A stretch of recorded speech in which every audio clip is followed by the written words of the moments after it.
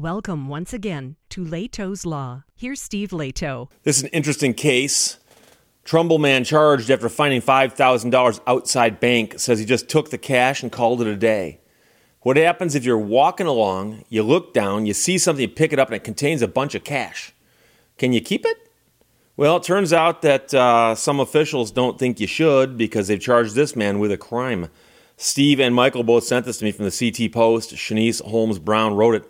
Town resident is adamant he did nothing wrong despite being charged with third-degree larceny after police charged him with stealing a bag with several $1,000s in money inside of it, which it turns out was town tax funds. So somebody was taking all the town tax funds to the bank, lost the bag, this guy found it, and they say that after he found the money outside the bank that he kept it and he shouldn't have done that.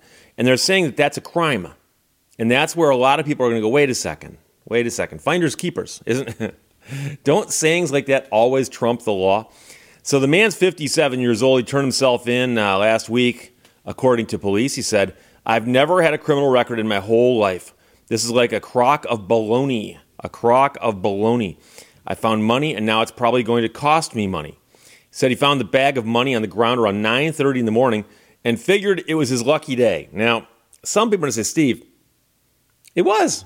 Well, some people might have also thought, gee, someone lost $5,000. But he says, I walked out on the parking lot, saw something on the ground. There was no one around, so I picked it up. It's not like I stole something. And so obviously there is a distinction. If you walk into the bank and the money is sitting on a desk and you grab it and sneak it out, you understand that's different than walking along and seeing it on the ground and going, oh.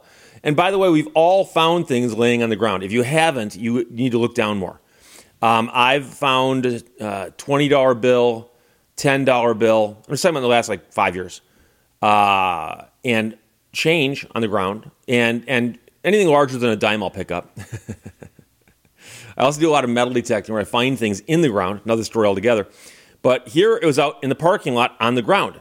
So according to the press release from the police department, an employee of the tax collector's office was on their way to make a delivery to the bank on Tuesday, May 30th, but upon arrival was unable to locate the bank deposit.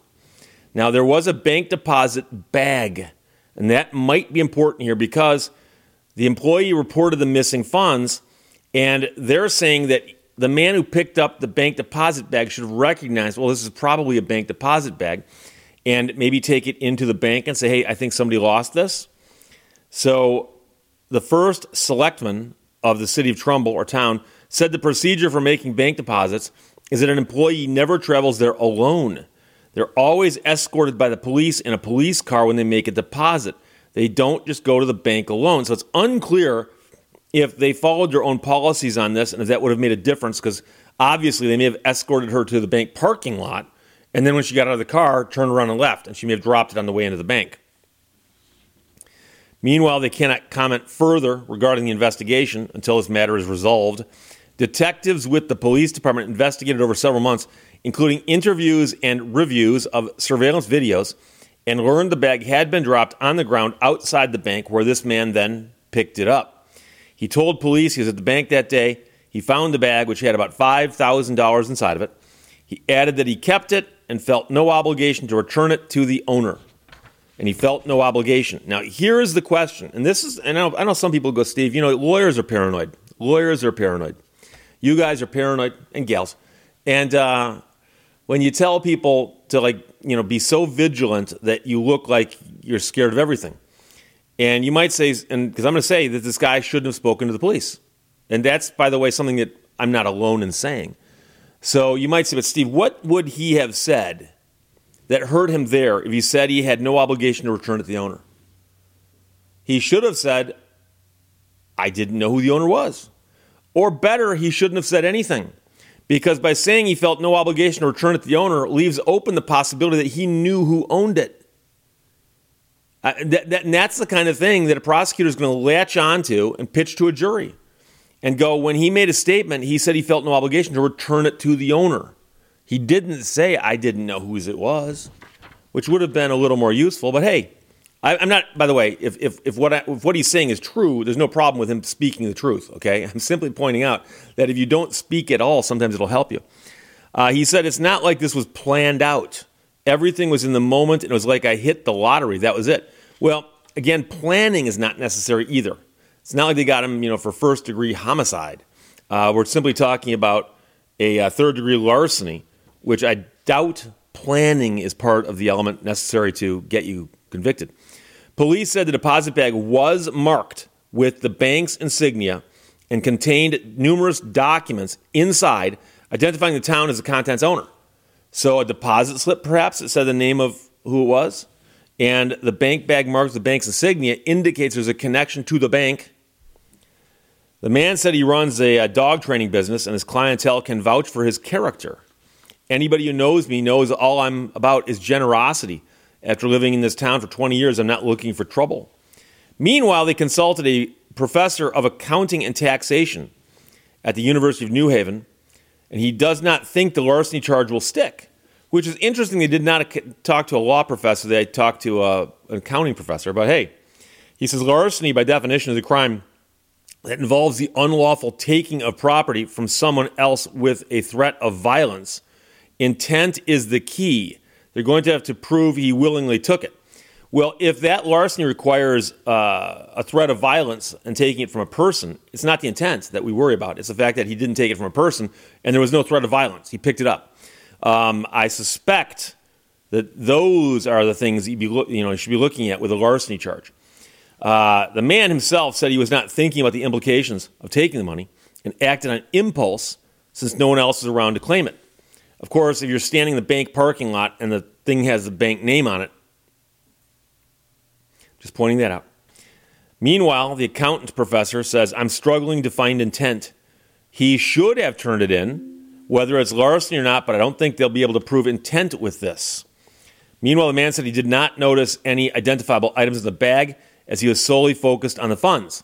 So again, now he's spoken and he said something that leaves an opening. Because by focusing on the funds, does that mean that he missed the deposit slips that were in there or any other documents that may have been in there? He says, I just took the cash and called it a day. I don't even know whose it was because I didn't look. Oh, see again, stop talking. I didn't even know whose it was because I didn't look. Willful ignorance, or where you choose specifically not to learn something, is not something you later say, hey, I didn't learn it. Yeah, because you didn't look, because there was a deposit slip in there, wasn't there? So he said, if I knew I was wrong in the first place, I would have given it right back. I didn't think I was doing anything wrong. He has a court date in September, and the investigation is ongoing. So here's the thing. I do not know what the specifics are with respect to larceny in Connecticut, but I do know that there are going to be things that say that if you take something that you know does not belong to you and keep it and withhold it from its true owner, many states have got laws against that. Now, the guy appears to be talking more about a form of robbery because common law robbery is where you take something from somebody forcefully or with a threat of force. And I talked about this just a couple days ago in another case. And so, obviously, there's no other person involved in this. It's a parking lot. But, again, if you know it's not yours. And so I can tell you that the story is missing one very important item, and it does not tell us if he paid the money back. And whether you think that he should or should not be charged with a crime, you have to admit he probably should give the money back now that true owners come forward and say, hey, that's our money. Now, I know some people are going to say, Steve, finders keepers. And I'll grant you that. I'll grant you that. But you have to understand that many states will also say that if somebody comes into possession of something that is yours, they benefit from it to your detriment, and it'd be unjust to let them keep that windfall.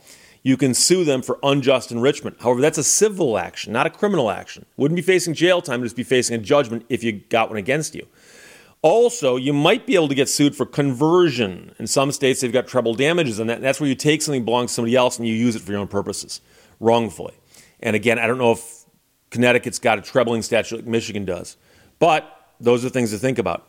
But it does not say in here if he gave the money back. So that's a big question mark also. So somewhere along the line, they realized it was him. They contacted him, said, did you find this money? Apparently he said he did. And they said, okay. And now we know he's been charged with a crime. We don't know about the $5,000 and whence it went. So there you go. If we find out, I'll let you know.